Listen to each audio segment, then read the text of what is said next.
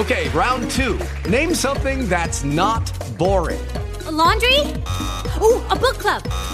Computer solitaire, huh? Ah, sorry, we were looking for Chumba Casino. That's right, ChumbaCasino.com has over 100 casino-style games. Join today and play for free for your chance to redeem some serious prizes. ChumbaCasino.com. No purchase necessary. Void where prohibited by law. 18 plus terms and conditions apply. See website for details. With the Lucky Land Slots, you can get lucky just about anywhere.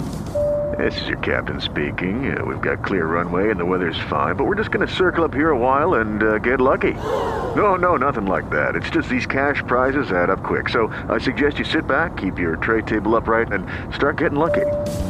Play for free at LuckyLandSlots.com. Are you feeling lucky? No purchase necessary. Void where prohibited by law. 18 plus terms and conditions apply. See website for details.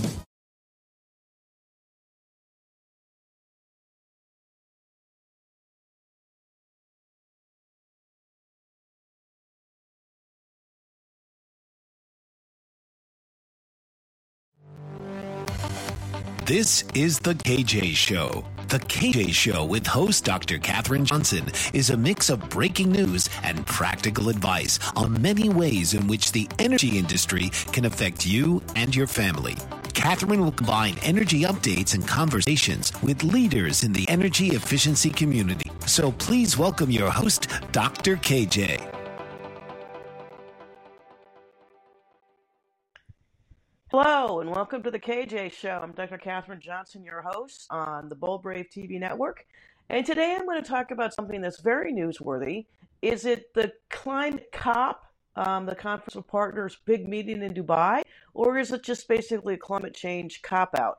And I think by the end of the show, you'll probably have a pretty good idea of where I'm going. Also, it's really interesting. This particular show has the height of irony. Some of the stuff that you just can't believe. So I'm going to talk a little bit about the COP24, 28 conference and some of the debating points, like should we get rid of fossil fuels? But I always like to start with the fun stuff in terms of breaking news. You can't make this stuff up. And guess what? There was Kamala Harris, our vice president, tweeted this on her Thanksgiving Day. She said, you want to put the picture up? She said, basically, happy Thanksgiving from our family, yours, happy Thanksgiving. The problem is she has a gas stove. It's a very expensive gas stove from what I can see. And isn't that kind of gas stoves that the Biden administration wants to ban? So Ted Cruz and some other conservatives immediately pointed out this hypocrisy. And basically one of the tweets said, Senator GOP staffer said, gas stoves for me, but not for thee. Which is sort of the way it goes with this Democratic administration, right? We can't have gas stoves, heaven forbid. Restaurants can't, but the vice president can, especially to make that delicious-looking casserole. Thanks. And this kind of falls into the theory of the same sort of stories that I put together this whole week, where I kept finding all of this ironic or hypocrisy. I can't really tell if it's irony or hypocrisy. It's probably a little bit of both.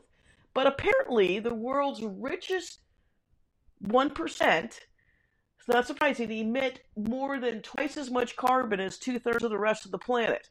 So you get the 1%ers who emit as much pollution as 4 billion people. According to an analysis by Oxfam International, the richest 1% is responsible for the same amount of carbon emissions as the world's poorest 5 billion people. Boy, those rich people really know how to live, huh? They're the ones who are also lecturing us about climate change while they fly around on their private jets. And never mind, they're not cutting back on meat either. This is not everyone is equally responsible, so therefore now the folks running the show thinking that maybe we need to tax the rich more. I think they got some folks in public trouble a few centuries ago. The richer you are, the easier it is to cut your footprint. Yeah, you don't need 5 houses and personal jets and things. But if you're that rich, why not, right? So climate equality report, because a plan for the 99%, was based on research from the Stockholm Environmental Institute and estimated the consumption emissions from the 2 different income groups. It was published as the world leaders prepare to meet COP28 in Dubai, and the fears are, and this is becoming a real concern apparently, that the world is going to go globally warm to 1.5 degrees Celsius. It doesn't seem like we're going to be able to stop it. Okay, guess what? The world has warmed 1.5 degrees Celsius in the past, and we all survived. And so this artificial warning that they put up, and we got to stop the warning of warming of 1.5 Celsius, has really kind of been a ruse. And it's going to happen regardless of what we do. And apparently nothing we're doing is working. The key findings also said that the 1% are responsible, about 77 million people, are responsible for 16% of global emissions related to their consumption.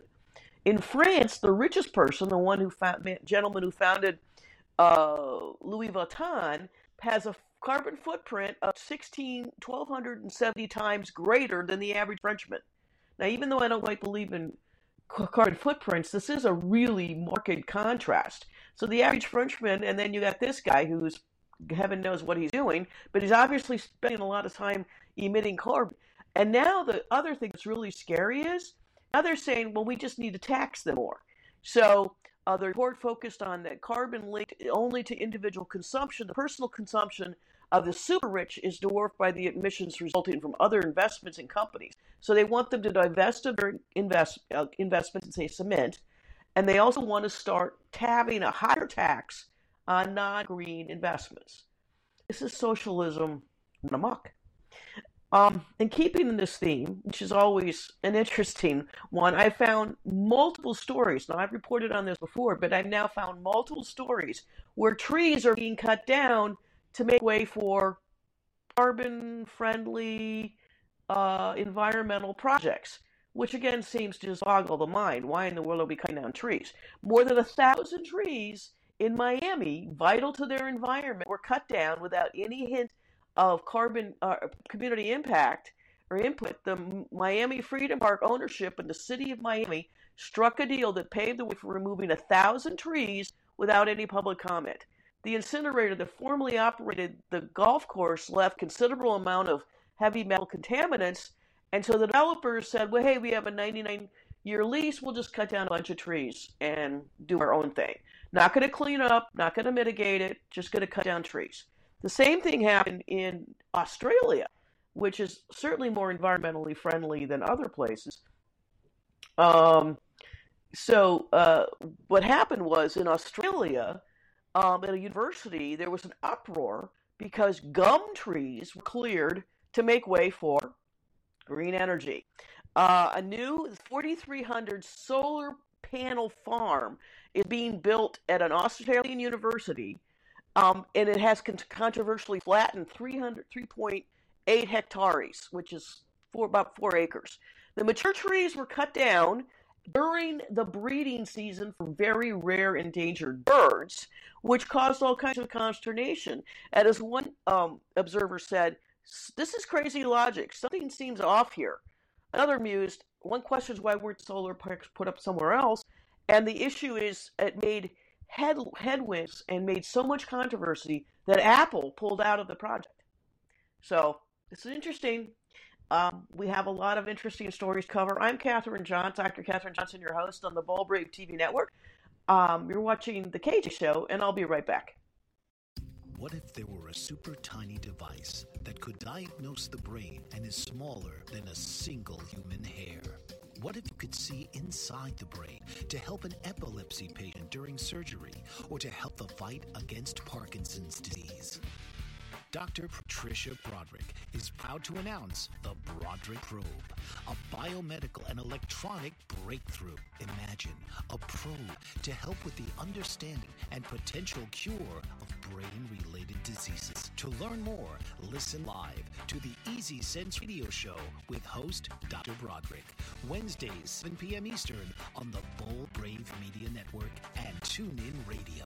And to help support the Broderick Foundation, please go to EasySense.com and learn how, with your help, we can fight these horrific brain disorders. That's EasySense.com to learn more and help support the Broderick Foundation.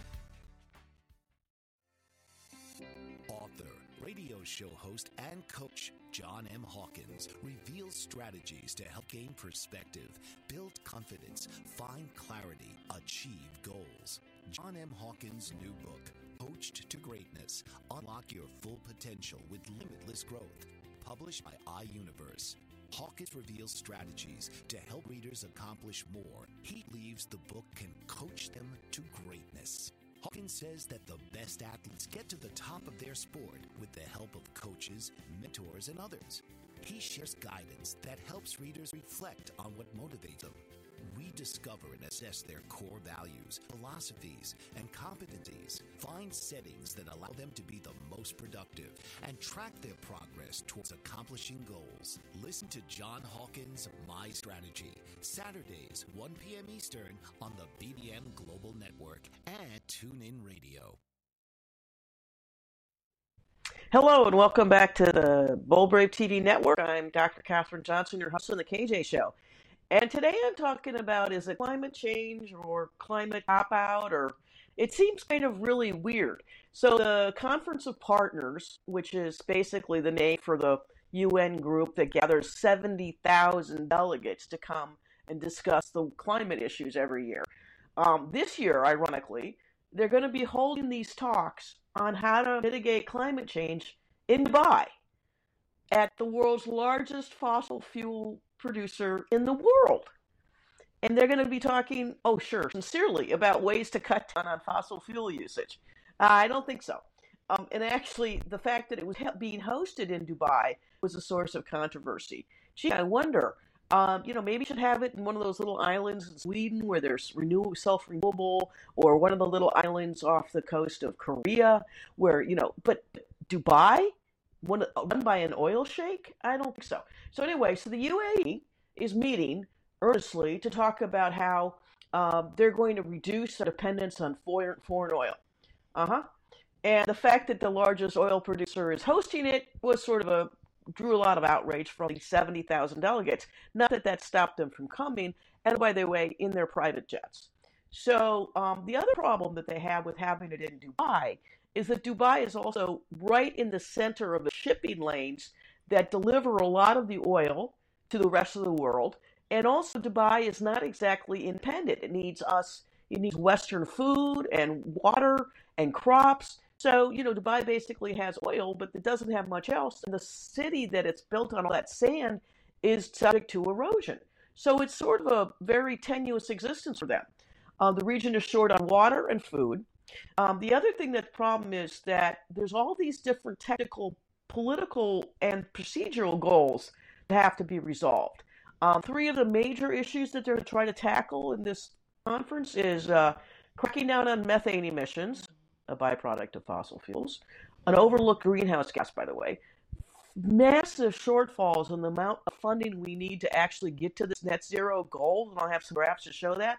And then there's a battle over what exactly is ending the use of fossil fuels, because there's some legalistic going on. Well, we can say we're going to end our dependence on fossil fuels, but we didn't mean it in that way. They're arguing again over what the definition of unabated is, kind of like former president arguing over what the definition of is. So, and ironically, no one is really cutting back on their consumption of fossil fuels, all while they meet to discuss the warning notice that, hey, the temperature is getting hotter. So one of the heads of an environmental group insists that methane is a big deal. It's a greenhouse gas emission. It also, unfortunately, is a byproduct of cows, one of the reasons they don't like cows, and sheep. But it's a main component also of natural gas. Tackling emissions will have a significant impact. Sure. Right. But how are they going to do that? The answer is they don't really know. And they said that there's a consortium leading it, but the rumors are suggesting that the national oil companies, or NOCs, aren't really buying into this. And they really don't think that it's just maybe lip service, so they're not really serious about eliminating methane. The other issue is that funding is still a major stumbling block.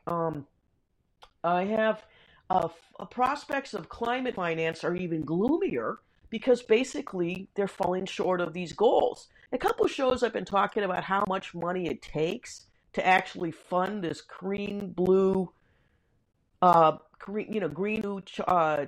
revolution, and it's trillions of dollars. Well, if you see the chart I have put up, basically look at this. the investment is, they think in trillions of dollars a year, but who's making the investments? Well, they're some energy efficiency, yay, that's good investments. Some low emissions power. Grid energy and storage isn't making very much, and the rest of the world is hardly making any investment in any of these things, even by 10, 15, 20 years from now. And look, China is basically not making any investments either. But look how much money it's going to take and how much money is not being used. So thanks for the chart. So the point is that the amount of money that's needed to put in to actually enact all of these policies are trillions and trillions of dollars. And they're saying, well, that money isn't going to come from the public sector. It's going to come from the private sector. What? It's us, guys. Why are we funding it? Another group, environmental group leader, said the $100 billion is the tip of the iceberg in terms of the trillions of dollars needed annually to meet these goals. Well, if something is taking trillions of dollars to meet the goals, maybe it's too expensive for us to do it. Does anyone ever think of that? I wonder. And then another financial data firm insists that the trillions of dollars will not come from the public sector, and rumors suggest that maybe the UAE wants to start being an investment partner in this. Oh, that'll be interesting. And then the last thing is phasing over of fossil fuels. You can put this chart up. There's a lot of issues and a lot of concern because although everybody talks about how they're going to start reducing their demand for fossil fuels, the actuality says no. So look, if the little blue squiggly line is the actual demand, and if you see they have these projections, these dramatic, the big dramatic announced goals, net zero goals, but they're so far below what the actual demand is. And in fact, a lot of the countries don't want to actually say and sign off and say we're going to stop using fossil fuels, which is why there's this whole debate over, well, what is the definition of a fossil fuel, and can we still use a fossil fuel even though we said we aren't going to use a fossil fuel? So what they're actually doing versus what they're claiming to do or projecting to do are so far off, it doesn't even make sense. Thanks for the chart. So the deal is hard to reach because the legitimate climate ambitions of a rapid end to this fossil fuel runs into the legitimate reality that we need fossil fuels. Another observer says, you can wish fossil fuels away, but they're still going to comprise 80% of the world energy supply, and that's growing. Even in a scenario of zero emissions, envisions the amount of fossil fuels needed in 2025, 50 is going to be a little lower, but we're still going to need it. So there is no future in getting rid of fossil fuels. In fact, a lot of countries, when I was doing research on this, actually are sort of saying, well, yeah, we'll sign a pledge. We'll say, oh, no, we're going to get rid of fossil fuels eventually in the future, but not right now, because we need it. And some of the developing nations are saying, hey, it's not fair for us to have to cut back on our fossil fuel usage. We're finally at a point where we can use it. Why are the big Western companies telling us not? They call it green colonialism. So the point is that they have these lofty goals out there in Dubai, and they have a lot of ambition, but it may not be enough. And it's just going to be another expensive debate that probably won't lead anywhere. But I'm Dr. Kathryn Johnson, your host on Bold Brave TV Network. You're watching The KJ Show, and I'll be right back. Did you know that your beliefs create your entire reality? But it's the subconscious beliefs that do most of the creating. Belief shifter and life coach Shiraz can help you identify those limiting beliefs and eliminate them, often in a single session. Like it was almost instant, like I had relief right away. Creating better health, relationships, careers, and finances. Let Shiraz help you step out of safety and into awareness. Definitely something's happening, like a flow inside. It feels good. Whether in person or online, Shiraz provides personal coaching, belief shifting. Visit Shiraz at energeticmagic.com or call 416-529-7429. Energetic Magic on the BBM Global Network, Tuesdays at 7 p.m. Eastern. Find your greater happiness. Be well. Be aware. Be magical. Are you struggling to care for elderly parents or a spouse? Do you wonder if being a caregiver is making you sick? Are you worried about taking time off work to care for elderly parents and balance work, life, and caregiving? Has caregiving become exhausting and emotionally draining? Are you an aging adult who wants to remain independent but you're not sure how? I'm Pamela D. Wilson. Join me for the Caring Generation radio show for caregivers and aging adults, Wednesday evenings, 6 Pacific, 7 Mountain, 8 Central, and 9 Eastern, where I answer these questions and share tips for managing stress, family relationships, health, well-being, and more. Podcasts and transcripts of the Caring Generation are on my website, PamelaDWilson.com, plus my caregiving library, online caregiver support programs, and programs for corporations interested in supporting working caregivers. Help, hope, and support for caregivers is here on the Caring Generation and PamelaDWilson.com.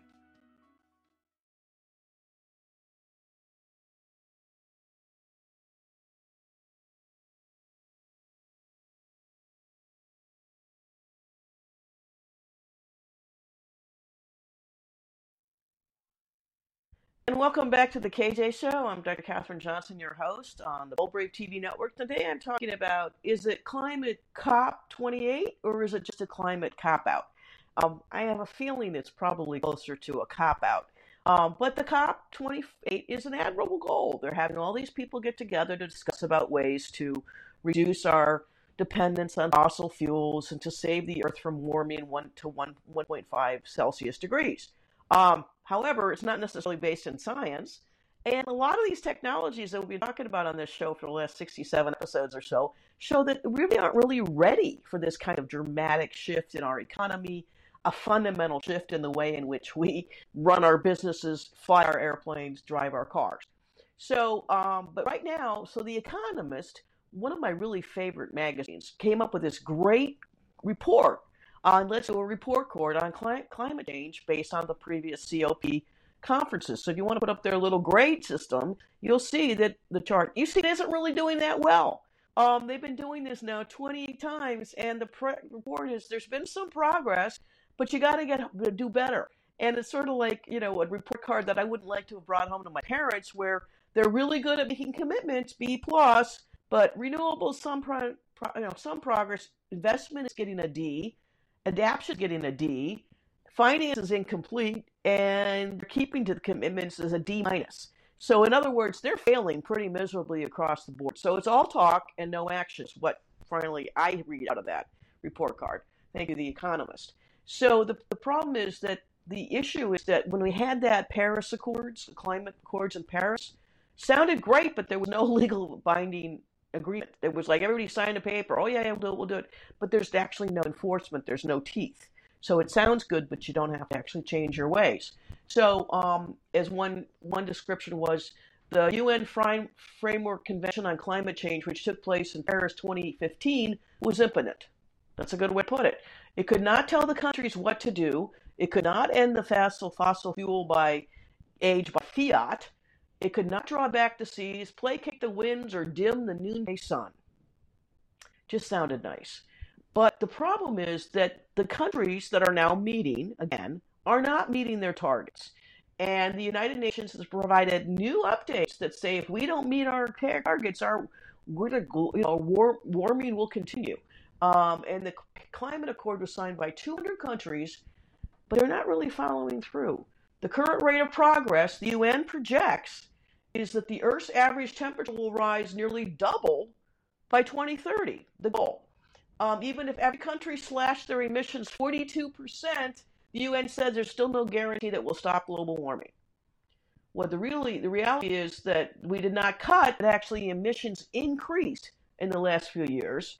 And all of these actions have not stopped global warming, which is sort of getting back to the other point of why are we doing this? Where is the rationale and the science behind this notion that if our Earth heats up, or our planet heats up 1.5 degrees Celsius, we're all going to die?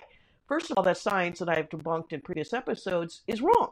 It's based on faulty data. There's no actual scientific concern. But then again, why would we let science, facts get in the way of politics, right? We never do. So that is also that there's no credible pathway for the 1.5 degrees Celsius of warming, maybe because deep down people know that it doesn't really matter. So we can talk a good game and throw a lot of money out there, but it's not going to really matter in the long run. But we're still going to try and do it, right? But there's no credible pathway to reach it. according to the UN. Under current policies, the world is headed towards a 2.8 degrees of global heating by the end of the century, the UN Secretary General said. In other words, we're headed for global catastrophe, or we're just headed for another warming period, which in our planet's history comes and goes. So depending on if you take the view of true climatologists or you took the view of politicians, the catastrophe may or may not be as important as we think it is. But that doesn't stop anyone from meeting and talking about it and spending a lot of money and wringing of hands and concern about these things. So Paris provided a context for the boom in renewable energy, but they didn't provide the investment. Great analysis here by the economists. The doubling of investment levels has actually seemed to, they want to actually triple the amount of investment, but it just hasn't happened. And to attract funds, countries must completely redesign their markets. I don't know how you can do that. You can put up the next chart and say exactly what is required is, in order to change how we generate electricity, we're going to have to reduce our greenhouse gas emissions, and this compares our greenhouse gas emissions and the growth of our economy. But if you look, even, the pandemic is 2020. Yeah, we didn't have as many greenhouse gas emissions because people weren't on the road driving. But if you look after post-pandemic, the greenhouse gas emissions are going up and they're keeping pace with the growth of the economies in our country, in our world. So what does that tell you is that if you want to have a robust economy, you're going to have greenhouse gas emissions. I hate to say it, but it's, analysis done by a think tank. This is not just me talking. This is, but the problem is not enough people like me are mentioning this irony and this in this sort of, I would say, silliness about the why do we need to cut fossil fuel usage when it's going to cost a lot of money? Thanks for the chart. When it's going to cost a lot of money and not necessarily lead to any positive outcomes. So they said that the greenhouse gas emissions increased every consecutive year since 2022, and it's continuing. So despite all the talk, despite all the money being thrown at in the Inflation Reduction Act, despite all of the money being thrown at by renewable technologies, and I'm a big fan of solar and wood and renewable, we need them all. We also need nuclear. We also need hydro. But the point is, none of this stuff is really going to make a difference because the planet is going to continue to warm, not just because of our actions, and in fact, humanity has a very small role, but there are volcanoes that happen, like one emerging in Iceland in a few weeks. A lot of progress has been made from cheaper, widespread renewable energy, but they don't have the installed capacity, the ability to actually use it, like I've talked before, but the inability the wind blows at night on the Colorado plains, but we don't have enough battery storage to capture it, so it goes to waste. So even though we have increased investments in renewable energy and solar and wind, not only there's some environmental side effects, but there's also the fact that it's never enough. It's never going to be fully able to replace what we need on a regular basis. Electric power is responsible for 28% of the emissions. Gas is only, his usage has increased by 2%, even as increased use of renewable energy. So even though we're building more renewable energy projects into our grid, it's still not enough to meet the demand we have for energy. And it's never going to be enough because we keep using energy in more and wonderful ways. AI, lots of energy. So the point is that yes, it's important to save the planet, but at what cost? I'm Dr. Katherine Johnson, your host on the Bold Brave TV network. You're watching The KJ Show, and I'll be right back. What if there were a super tiny device that could diagnose the brain and is smaller than a single human hair? What if you could see inside the brain to help an epilepsy patient during surgery, to help the fight against Parkinson's disease?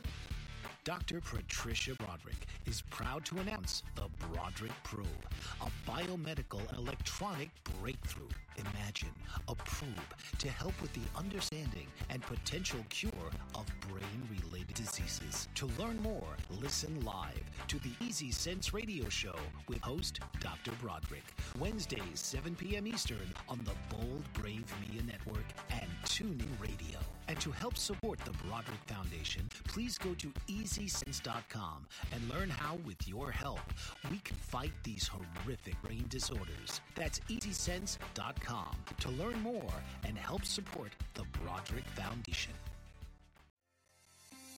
Author, radio show host, and coach John M. Hawkins reveals strategies to help gain perspective, build confidence, find clarity, achieve goals. John M. Hawkins' new book, Coached Greatness, Unlock Your Full Potential with Limitless Growth, published by iUniverse.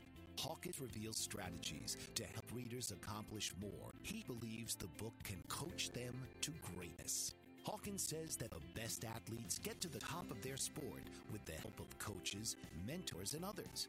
He shares guidance that helps readers reflect on what motivates them.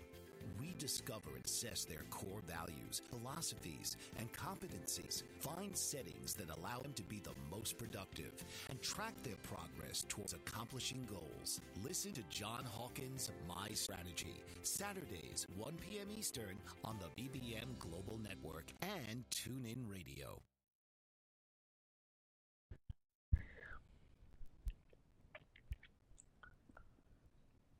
And welcome back to the KJ Show. I'm Dr. Katherine Johnson, your host on the Bull Brave TV network. Today I'm talking about Climate COP 28, or is it just a climate cop-out? And I'd love to hear from you. We can get some callers on the line. That'd be great. I know John's been posting some very interesting and insightful comments, so if he wants to dial in, please do. Others are welcome to dial in as well. But until I get our callers, I wanted to point out something really interesting. Apparently, I love animals. In fact, I think I might just do a whole newsletter article. I have Substack now. I might just do a whole Substack edition on animals and their contributions to the environment. Oh, John is calling in. All right, so I'll save the reindeer story for after us. Hi, John. How you doing? Hi, Dr. KJ. Hey, my question is, I'm wondering if the COP28 conference is having any discussion on nuclear as a solution to all the problems. Any update on that? That's not on the agenda as far as I can understand. The agenda, which you think would be interesting, right? Wouldn't you think that'd be one of the best things to talk about?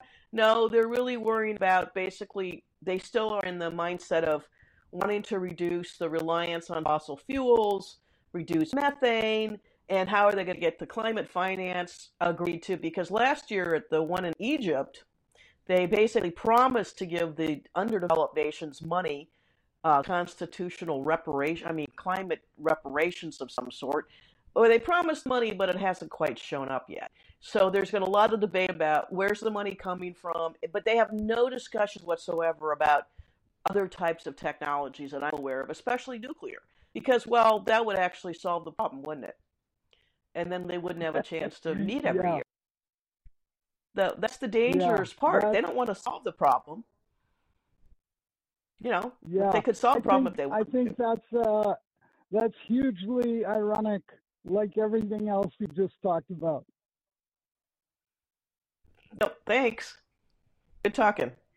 All righty. So, as I said, I absolutely am an animal lover, and I swear my Substack newsletter, probably towards the end of the year, will actually feature a roundup of all the ways that animals are saving the planet. Kind of shows that we don't need to do much. Animals can do it just fine. So I found another really great article about reindeer, or caribou. Basically, the way they forage is actually changing the Earth's surface so it reflects rather than absorbs the heat, basically creating a sunscreen for the planet. Now, why don't we worry about things like that? So the Sami herders up in Scandinavia and all the caribou out in Alaska, the reindeer, scientists say, may alter the Arctic landscapes in profound and climate-helpful ways. Their foraging habits change the tundra substance.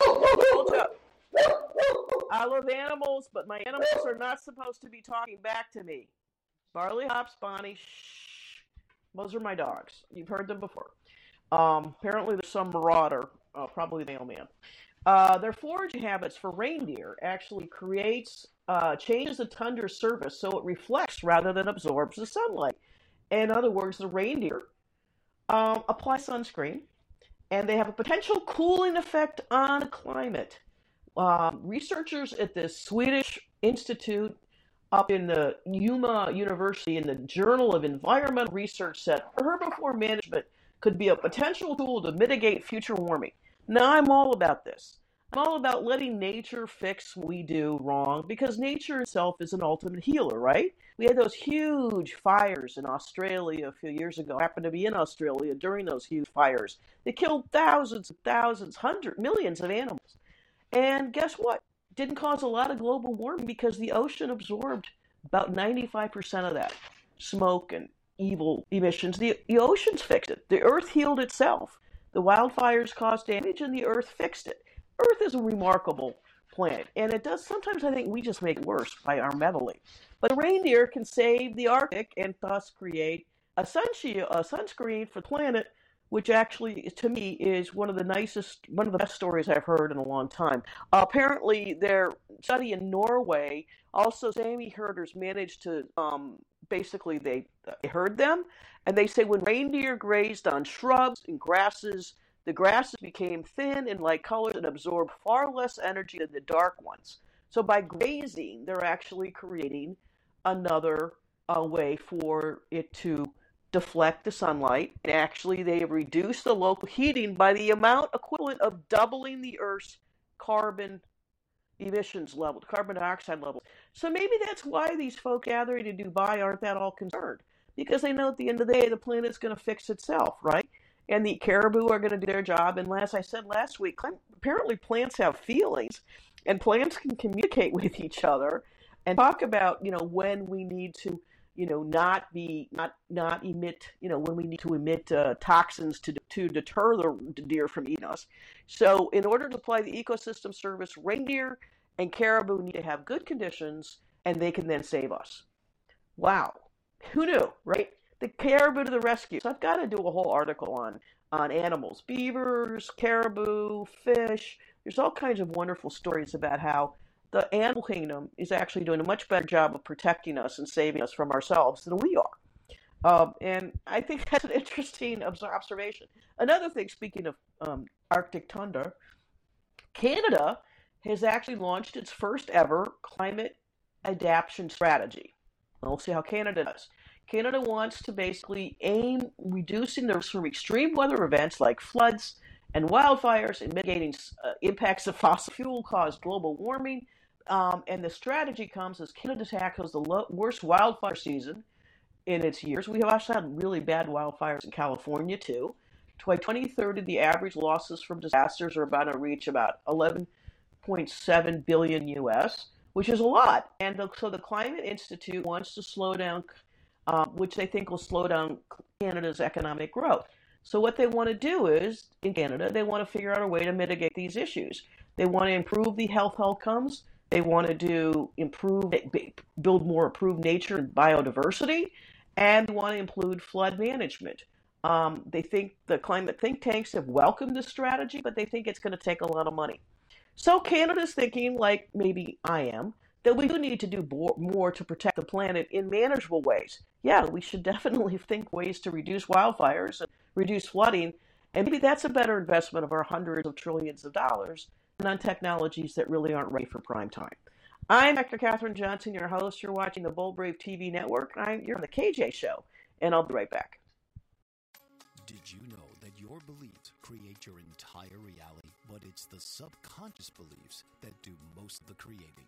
Belief shifter and life coach Shiraz can help you identify those limiting beliefs and eliminate them, often in a single session. Like it was almost instant, like I had relief right away. Creating better health, relationships, careers, and finances. Let Shiraz help you step out of safety and into awareness. Definitely something's happening.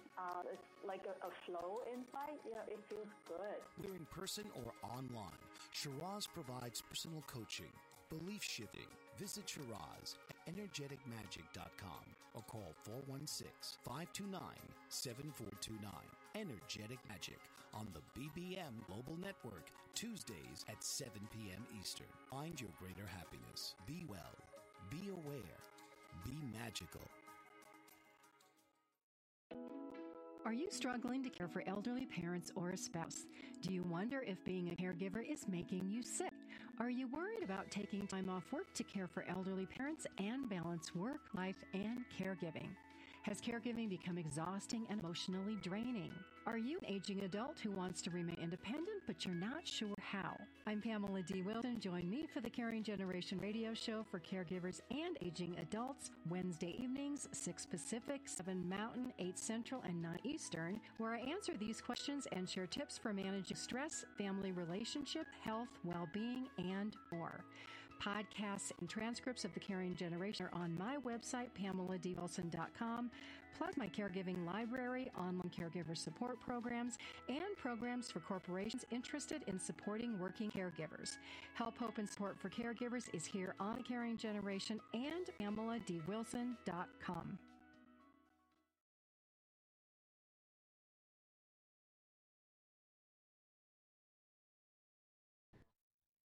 And welcome back to the KJ Show. I'm Dr. Katherine Johnson, your host on the Bold Brave TV network.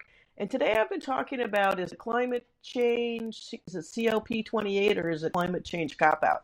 And I think it really is a cop-out, because as much as we want to think that our leaders are going to solve our problems, I don't think these problems can be solved. And let's just, think of other solutions.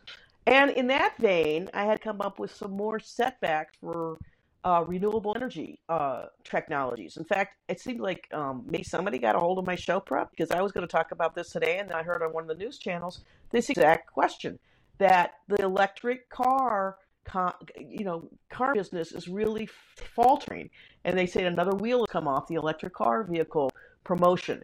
Electric vehicles may reduce climate emissions, but actually manufacturing them creates more carbon emissions, as I talked about the horrific conditions of how you actually mine for lithium, we use child trafficking in Africa, and Uyghur Muslims in concentration camps in China to deliver the lithium for these batteries. They also might not have noticed that there's also nitrous oxide coming out of their pipes, but they said that really the problem is not only does it cost a lot to make those lithium batteries, both in, I think, human costs and capital costs, but also the emissions from the tires that electric vehicles make also much more than a standard car. Long-term exposure is a risk of heart disease, and a fair amount of these emissions can emanate from not the engines, but the tires, because the heavier weight of the tires cause greater tire wear. So not only do you have a heavy car that takes a lot of precious metals and rare earth minerals, but we also, in the tires, generate a lot of emissions by both the production and their use. So the tires are also causing problems on electric cars. And I just heard today that electric car vehicles are not selling. So then the regulations for Euro 4 in Europe, the regulations against diesel and internal engine cars are basically being built on exhaust emissions, but they neglected to calculate the emissions from the electric vehicle cars, which makes the other manufacturers sort of annoyed. And they said that they've turned, even though everybody's been enthusiastically supporting green electric cars, they're actually not as green as we think. And the consumption of the heavy metals in making their batteries and the pollution from their tires really causes a lot more environmental damage than, say, a standard production of a car. And now, this is really interesting, Toyota is admitting that electric vehicles are a really long way away, and maybe we need a hybrid. Plug-in hybrid might be the better option, and actually I think that makes a lot more sense. So Toyota is deciding to step back from manufacturing only electric vehicles because they're not selling, but now they're going to manufacture hybrids, which actually are selling. And the chief scientist said that for now, hybrid electric gas engines are a better fit than EVs for most consumers. Oh my goodness, we're going to give customers what they want. Pratt cited the lack of available materials to produce enough batteries and build enough charging stations to infrastructure to meet demand as the government continues to push for this. And eventually resource limitations will end, but for many years there will not be enough to really support this push towards electric vehicles. And electric vehicle manufacturers, car dealers, are actually saying these cars aren't selling. The new car buyers can't afford an electric vehicle. Even if they get up to $20,000 in rebates and tax incentives, they still can't afford it, and then they don't know where they're going to charge it. And if they live in an apartment building, they can't charge it there. And if they can't afford to put in a charging station in their house, So it just becomes, my mental problem. Again, it becomes a problem for the 1%ers who are only doing this because, well, they have a real car for commuting, and then they have their EV car to make them feel good. The revolution has begun, but it's actually stalling, according to another article. Volkswagen is concerned about flagging sales and has started to halt production of electric vehicles at one of its 6 biggest plants in Germany. And many of its models will no longer be made, and staff is going to be laid off, up to 1,500 of them. Mass production of other vehicles are basically stopping. And here's an interesting chart I want to put up. This shows that the actual investment, everybody knows the minute you drive your car off the car lot, it's going to lose value. I don't think anybody expects their car when they drive off the lot to lose 50% of its value, which is what happens to electric vehicles. Look at the Tesla 3. Pay 40,000 pounds, your value is 25,000 pounds. That's a decrease of 38%. 3% for the Hyundai Ioniq, which is actually a cheaper car. So even cheap cars, electric vehicles, lose their value significantly, and they can't. And the resale is, you paid 32 for it. If you sell it, you might be able to get 11,000 pounds. That's not a real good trading value, and that's the point that we have to understand in the supply chain for cars, the used car market. If there's not really a market for used electric vehicles, it's going to make it even harder to convince people to buy them, because we can't afford the new ones. They can't afford to sell the old ones, or the used ones aren't going to have a value in the market either. Thanks for the chart. So the real fundamental problem is that unlike other markets in the car markets, I know I have friends who used to be in the car business and know much more about this than I do, but basically, if you can't afford to buy a new car, you buy a used car. But a used car doesn't have any value if it's an electric vehicle. And you still can't charge it. And you still don't know where you're going to charge it. And you have range anxiety. So there's not, after a secondary market yet established for electric vehicles. Something that they seem to forget, again, in this push towards having everybody convert to electric vehicles. The other problem it has is Ford is also deciding to shift. They wanted to shift away. Remember, they were going to they're going to get away from the internal combustion engine market and only make electric vehicles. Well, they decided that wasn't such a great idea, and that their electric vehicle production is unable to support anything the same numbers. They don't have the same sales. So, the auto workers went on strike. They weren't just striking because they wanted more money. They were also striking because these electric vehicles are going to take away their jobs, but the company is losing money on that. So why on earth were they going to be making a product that no one can buy? Another generation of electric manufacturers, Lordstown Motors, a U.S. truck specialist, said that actually electric vehicles and electric trucks don't have much of a future. And Elon Musk had actually been forced to cut the price of Teslas, despite all the ways they've had to prop up demand through various environmental and energy subsidies like the Inflation Reduction Act.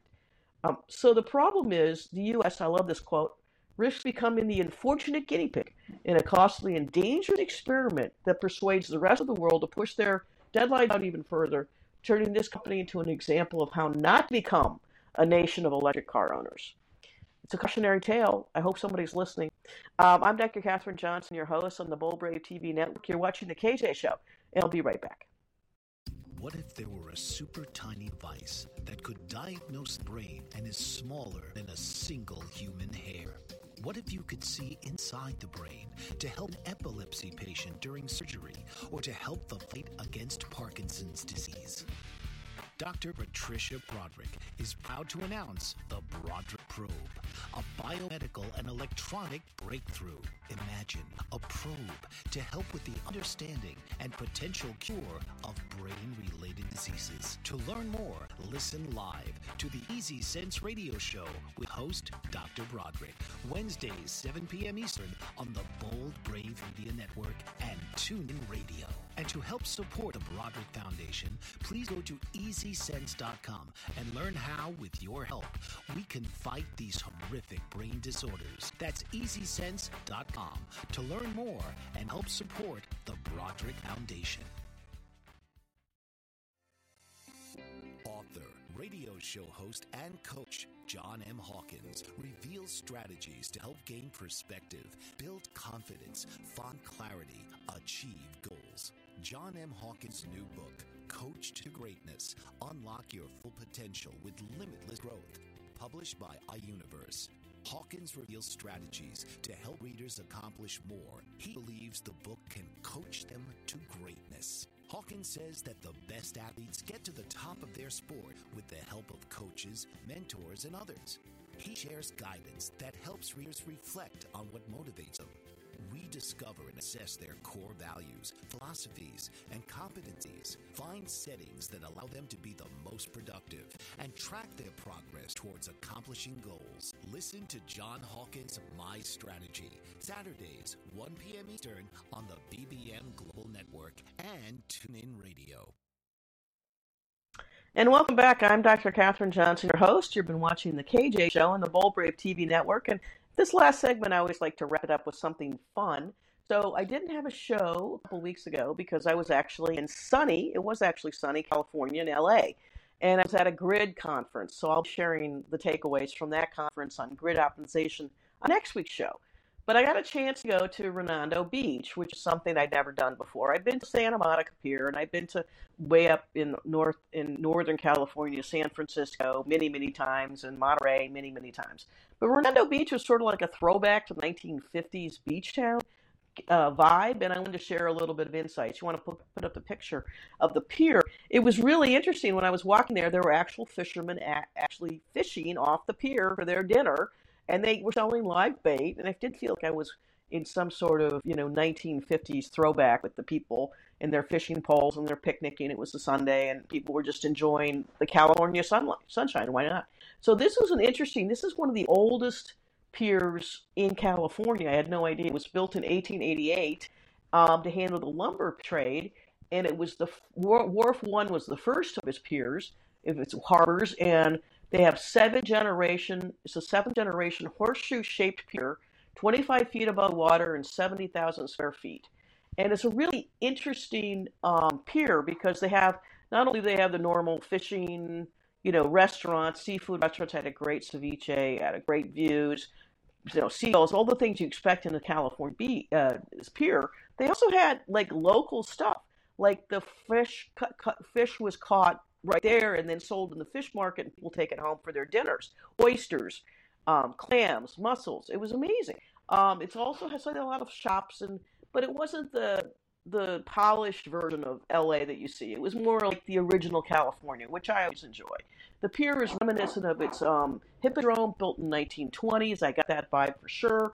And I really enjoyed visiting the sort of being a tourist and seeing all different things that, Redondo Beach offers. It's a little small town, but it's like every other LA town, and it's something unique.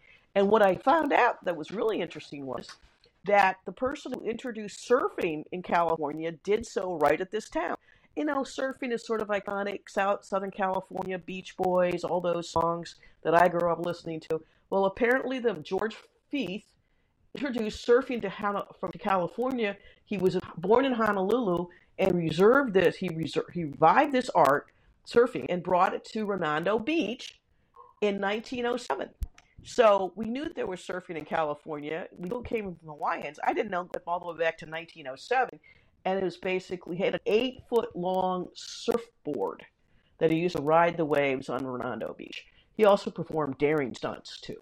So I thought that was fun to share some of the things that I do in my spare time when I'm not busy, working on shows for you. But I also am going to tell you that what I'm also going to be doing in the next couple shows, probably in the new year, I'll be talking about the hydrogen house that I visited as part of this trip out there. And it's a really interesting modular home that SoCal Gas runs. It's a demonstration, and it's a great little house, and I'll be talking more with the people that are involved in that in the new show, in the teasing shows for the future. I also wanted to say that it is, Thanksgiving. I'm really grateful for all my friends and family and listeners and viewers, but, holiday season is coming, and if you want to really buy a great book for your family or your friends, you can always buy mine, Grit and Granite. It's about a really great story based on my father and fighting and evil and basically outsmarting really smart corporate lawyers. And it's always fun in this day and age to realize that not every lawyer is bad and not every lawyer is corrupt. I just got done reading a John Grisham novel. Now, I'm very biased, but I think my story moves a little bit better. But that's just me. And, of course, please sign up for my Substack articles on Katherine Johnson at Substack.com. You can sign up. They're free. They're articles that dig in a little deeper on one of these mini topics I talk about every week. And I'd really love to hear from you, both calling in or sending me an email or whatever you'd like to do. Thank you so much for your support today, and I really appreciate you chatting with me.